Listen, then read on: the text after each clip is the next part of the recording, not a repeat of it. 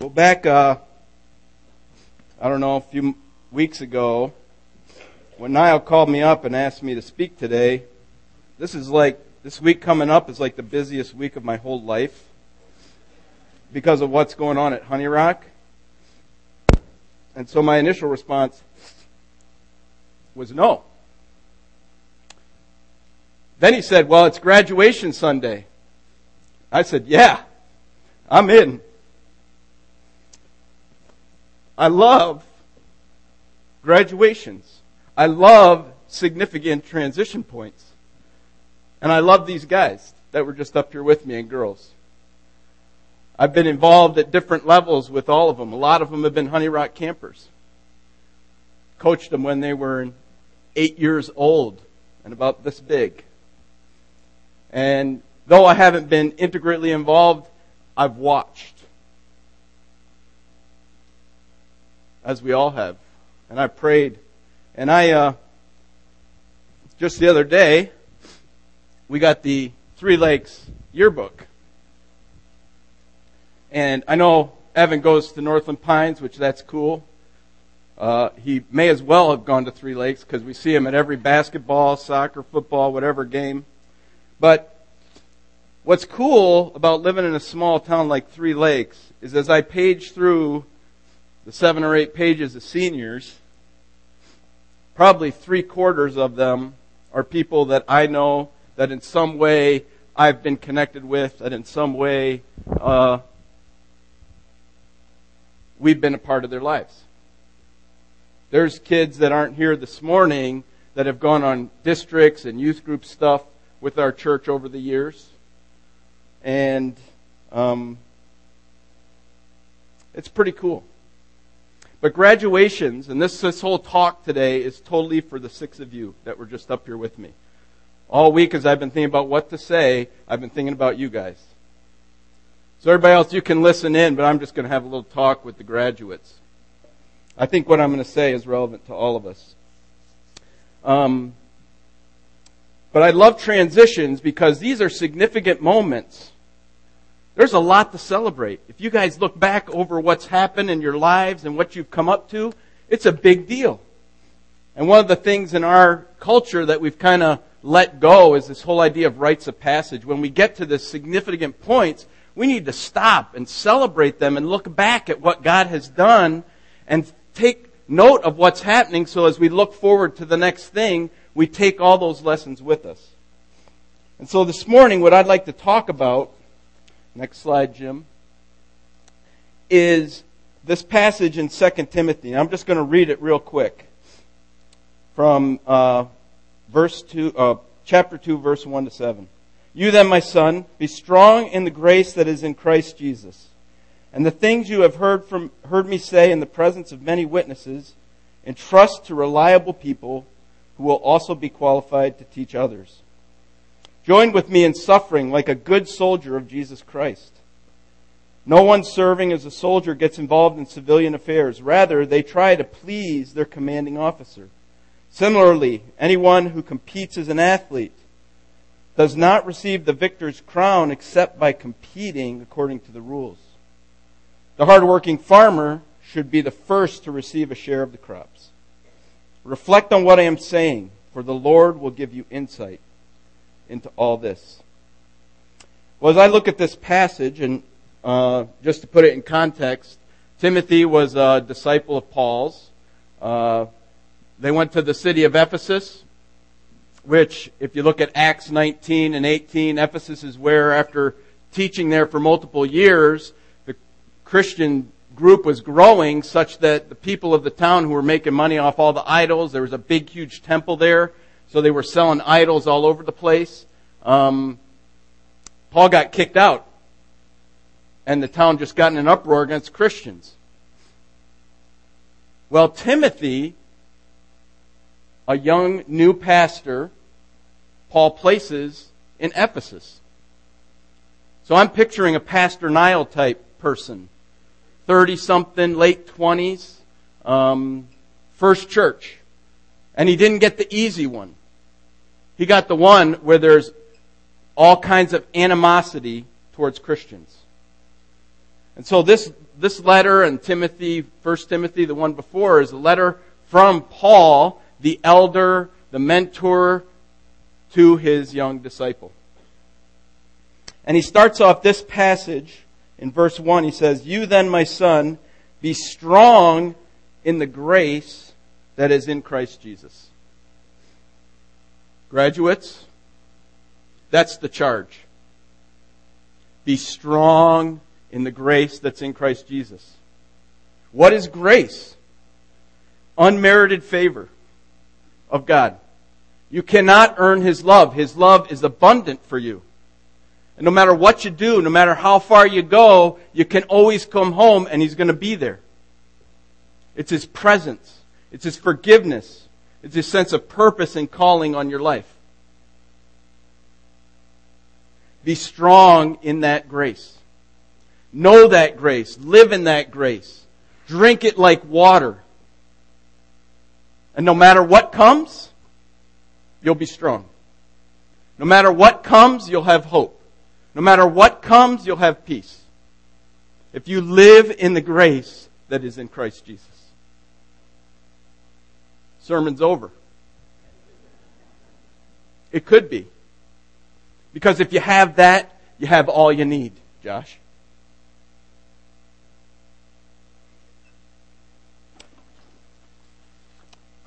Now I want to look at these rest of these passages, and as it says in the little bulletin insert if you're following along, faithfulness in this thing of being strong in grace, next slide, requires three things. The first thing is to find a guide. Find a guide. In the first part of this verse, verse 1, it says, "You then, my son." Paul loved Timothy.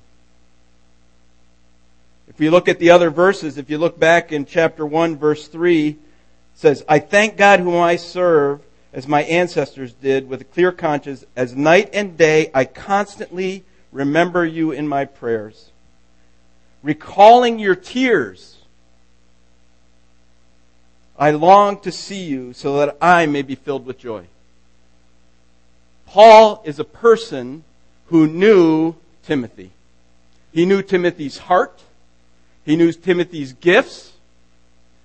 He knew Timothy's passions. He knew Timothy's weaknesses.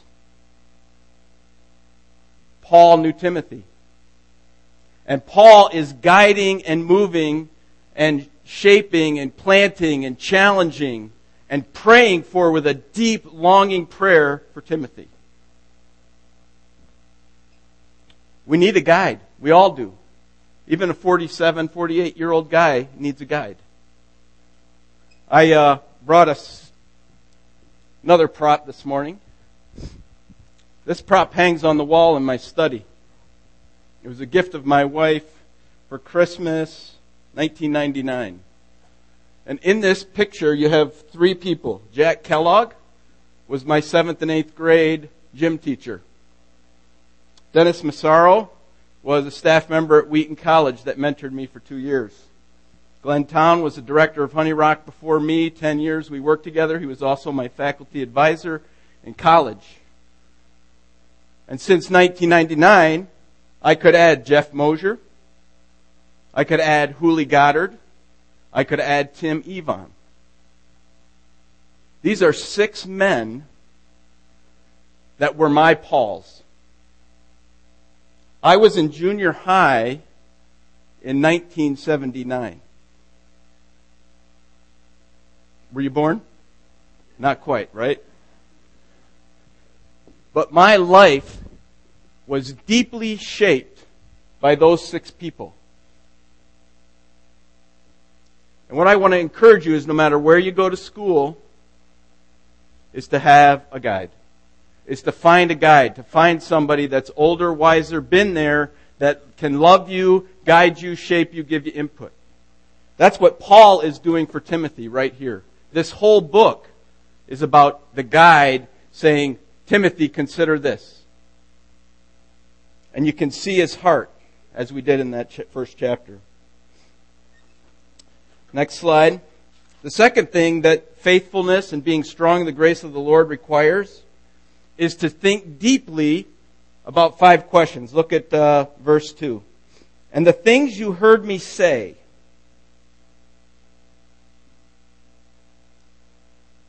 Do you think Timothy heard Paul talk much? I'm guessing he heard him talk a lot.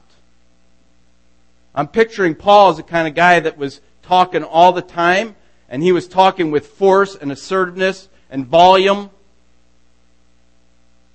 Kind of person that if you're on the train with him somewhere, you're kind of like, dude, I'm right here. So Timothy heard Paul teach all the time. Well, what's Paul teaching about? It's something important, because what Paul's saying in this verse is entrust to reliable people who can teach others. This stuff is core.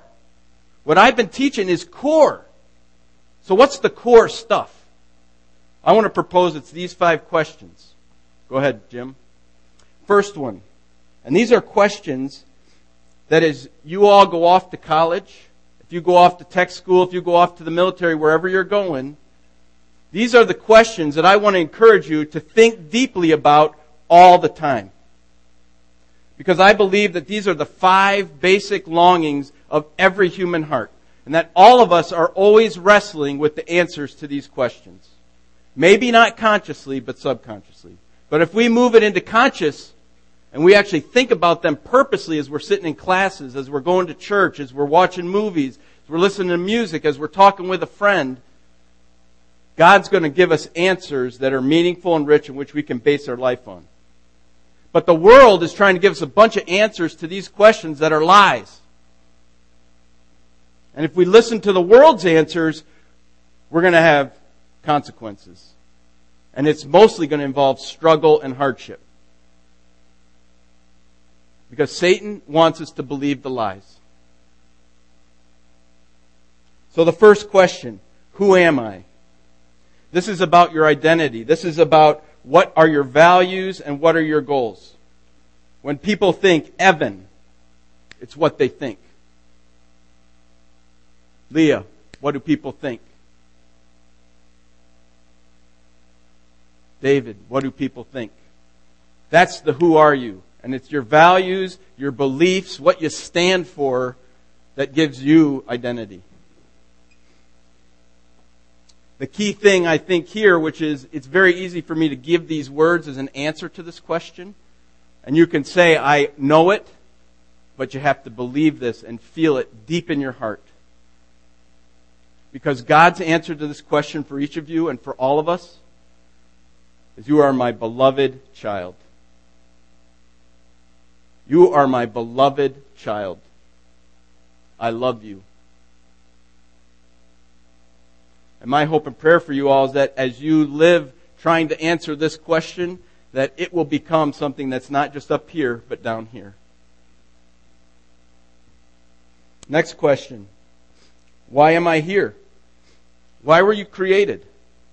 It's not an accident that any of us are born. This is about purpose and calling. Ultimately, again, the easy church Sunday school answer, but we got to move it from here to here, is that we are all created to bring glory to God. We were made in God's image so that we might image Him to the world.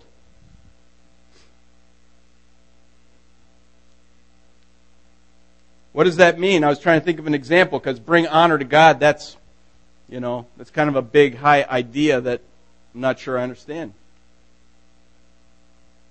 I'll tell you what it is. It's when one of my kids plays a solo at school. It's when Josh makes an awesome move on defense for soccer, which he made a lot of them. It's when Evan says something brilliant. It's when Dave fixes something. Those are the moments where we're proud as parents. We're like, wow, look at that. That's bringing honor to God. God's watching our lives. And every time we're doing something or being something or saying something or showing love for somebody in a way that is in line with what He hopes for our lives, His heart just goes, wow, look at what they just did. Look at who they are. How beautiful. That's bringing honor to God.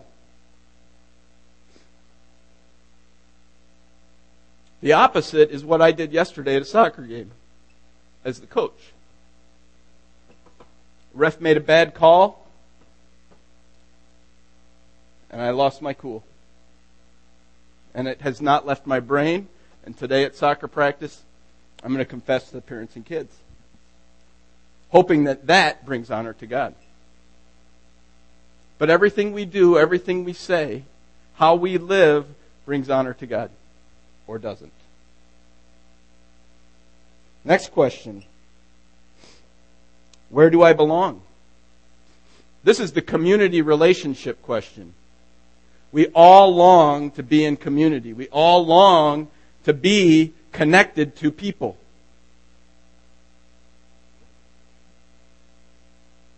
So the question for all of you graduates is, who is your community in your new place?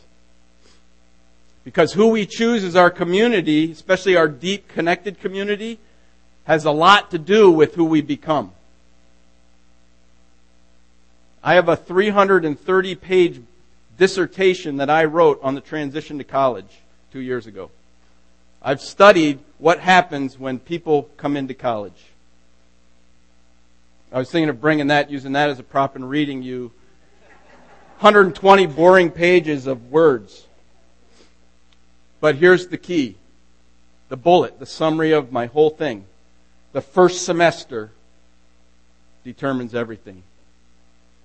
And who you choose as your friends that first semester and where you choose to spend your time makes a huge difference in your college career. So choose your friends wisely. That doesn't mean you can't have friends that aren't Christians or whatever, but you need a web of relationships, as I'll talk about at the next point, to be able to stay strong. Next one. What is true? What is real? What's true? God's perspective on the world is what's true. We need to be in this, especially if you go to schools where this is not the priority. And everything you're hearing from your teachers at school and from the books you're reading needs to be weighed against God's perspective on truth. I was thinking of an analogy for this one. And I came up with taking a bath or taking a shower. What if we all only took one shower a week? It'd be kind of stinky in here, wouldn't it? The fans are blowing all our bad odor all over the place. If we're sitting in class for 20 hours a week listening to people's perspective on the world, and we're not spending time here on a daily basis, regular basis, we're not going to find out what's true. So we always need to be aware. I'm not saying don't listen. Don't consider the big questions. That's what college is all about, is asking the big questions of life and wrestling with those. But let's just make sure that as you're doing it, you're bringing in truth. Which Evan and Josh, you guys are going to have a lot of it. Last question. What can I contribute? We all want to contribute. We all want to give something back. We all want to serve. So what are your gifts and passions? A lot of that we know already. You know already. It's really fun. Evan, compassionate and enthusiastic. David, mechanically minded and giving. Josh, intellectual, thoughtful. Billy, persevering and strong. Right, Billy? Man. Leah, leader, honest, enthusiastic. Catherine, intelligent, humble. Brooke, joyful. That's the word for Brooke. And inclusive. God's created each of you unique and different. Given you each unique gifts. Given all of us unique gifts. And part of what brings honor and glory to Him is if we live into who we are and give our gifts back to the world in service. So I pray that in the next few years, as you do the college and move on, that God will help you understand deeply what you can contribute to the world. But it's pretty easy. Know who you are and do who you are. Because He's given you the DNA to be able to do what He wants you to do in the world. Okay, so 2 things so far that are required. First is to find a guide. Second is to consider the deep questions, core questions. Third is to build a web of relationships. Verse 2 it says, "And the things you have heard me say in the presence of many witnesses, entrust to reliable people who will also be qualified to teach others." So we have many witnesses, a few reliable people who pass it on to teach others. Do you get the sense that we're connected in life?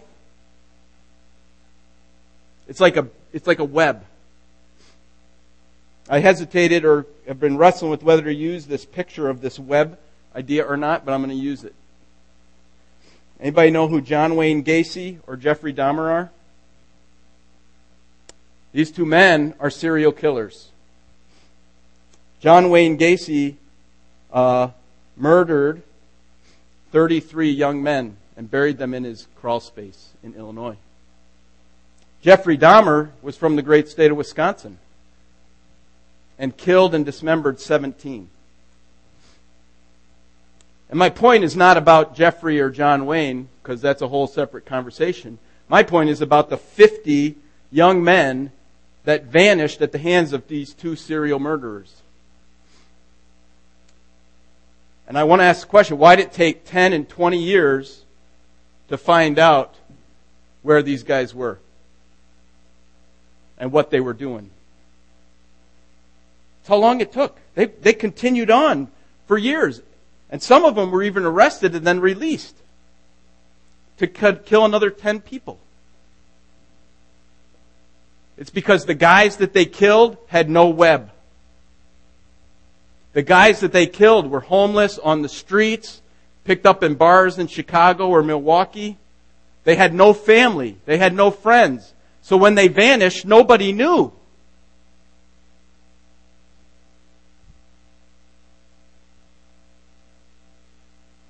I'm not concerned about that with you guys, because we just saw a whole web that's standing here supporting and caring for you. And if you go walking off the deep end, we're coming after you. And just because you're graduating and leaving town, we're not going to stop praying for you. You've got a web. And when you get to a new place, find a web. Find a web of people who are going to stand with you and not let you get off track.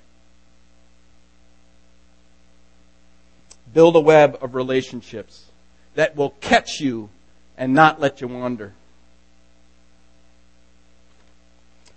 So next slide. What happens 50% of the time if these things don't happen in young adults? Here's the bad news. And 50% is conservative. There's other studies that show 70 to 80% of young people who grow up in the church, when they leave the church, when they leave home, they leave the church. I chose to go with the conservative number. This comes from a new book that's out by Barna Company Group. The book is called You Lost Me.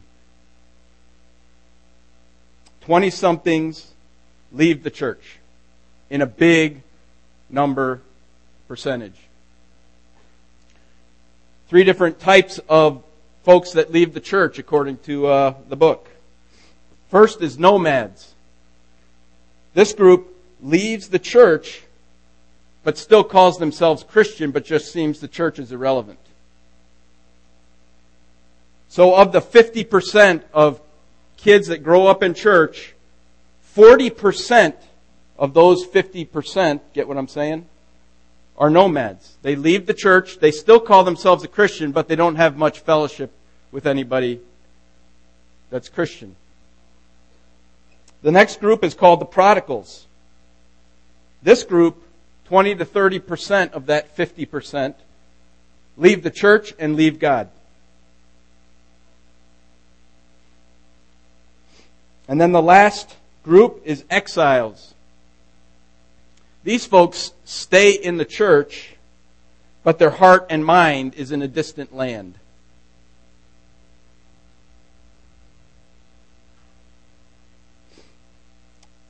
Our hope and prayer is that you won't be one of these statistics.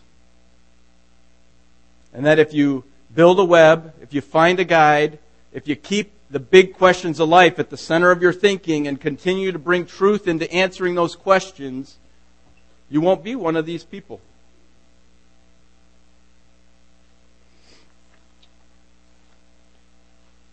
Let's look at the last part of this passage to get a picture of what being a Christian is like.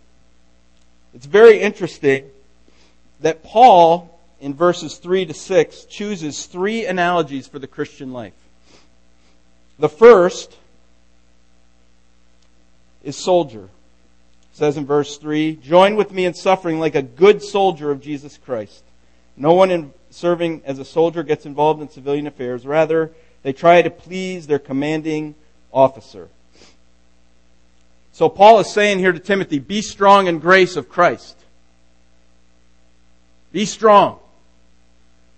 Here's what it's going to be like. And he's given us 3 pictures of what it's going to be like to be somebody that's living for Christ, being in Christ with their whole life.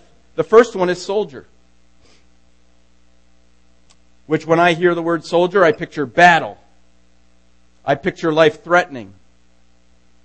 I picture you better be alert and on your toes because you never know when you're going to be attacked. I picture danger. And what Paul says here to Timothy is no one serving as a soldier gets involved in civilian affairs. Don't get distracted. Don't get off focus.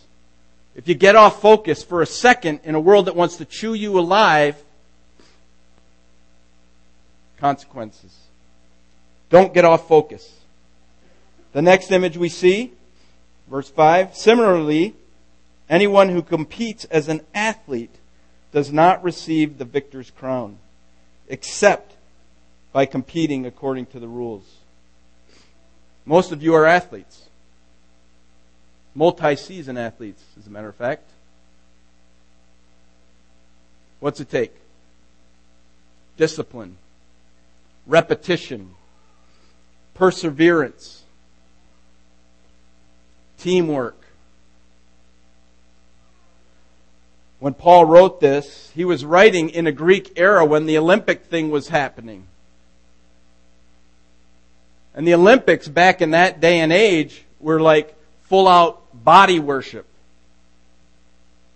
And the Olympians were working to carve their muscles to be perfect specimens. Incredible focus, incredible effort, incredible work, incredible discipline.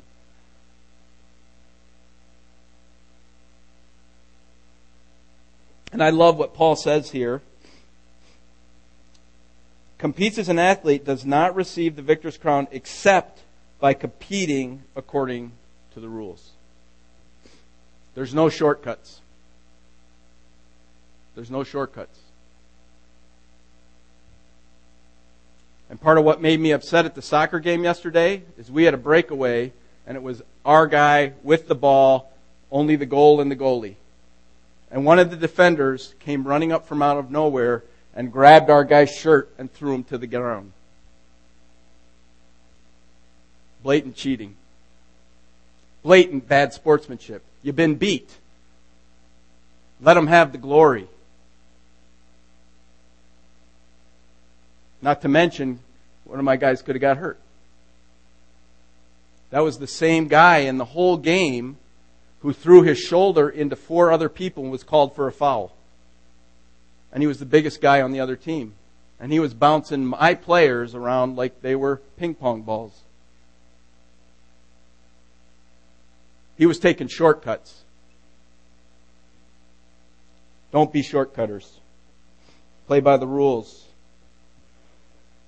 The last image we see is that of a farmer. The hardworking farmer should be the first to receive the share of crops. Farmers cultivate. They're out there trimming, they're out there moving the dirt, they're out there picking weeds, they're doing the work of farming. But guess what? They don't get to make the fruit grow. They have to wait. They're cultivating, but they're waiting. But the cool thing is that they get to receive.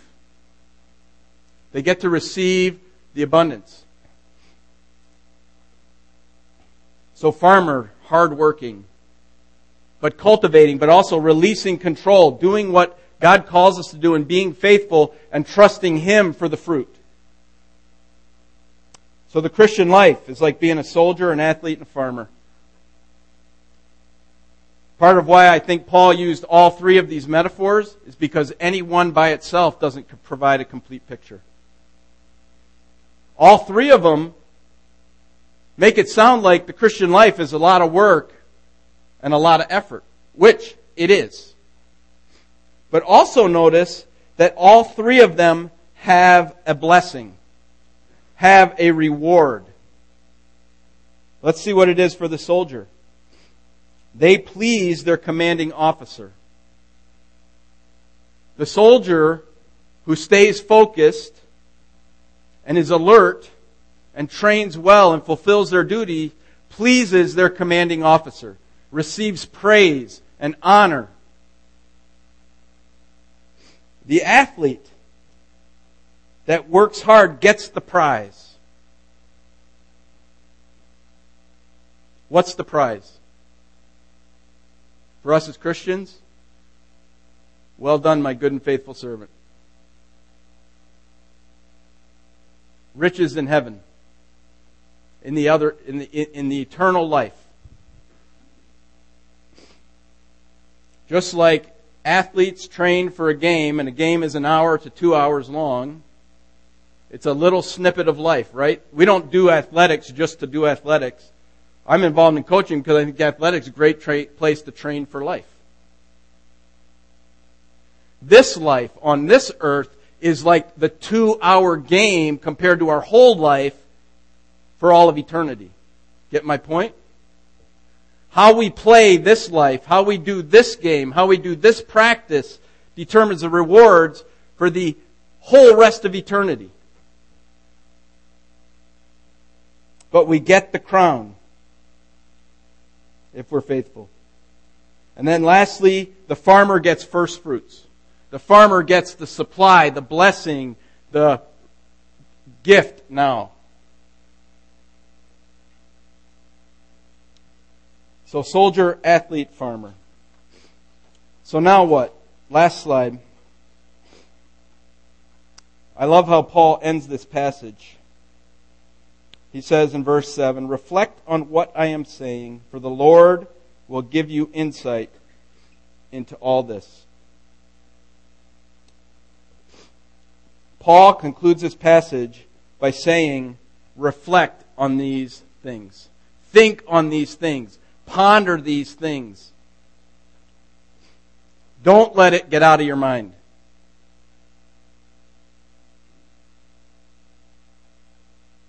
And then he also says, and this is a beautiful promise which connects with Scripture all over the place, for the Lord will give you insight into all this. Anybody remember what I preached on last Sunday of 2012? The Lord is with you. To Joshua, to Moses, to Jesus. Jesus to the disciples. The Lord is with you. The Lord is with you. The Lord is with you. You turn your back on Him, the Lord is with you. You run away from Him, the Lord is with you. You turn back to Him, the Lord is with you. The Lord is with you. The Lord is with you. So be strong and courageous. Be strong and courageous. The world's trying to take you down. Be strong and courageous. Don't give up. Get a web. Find a guide. Let's pray.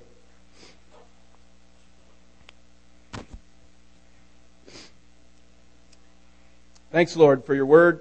Thanks that it's alive and well, and even though it was written 2,000 years ago, it speaks to us today. Pray that these truths would move from our head to our heart.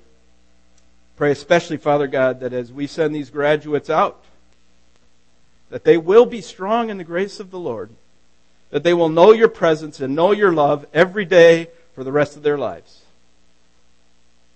And I pray that prayer for all of us. In Jesus' name, amen.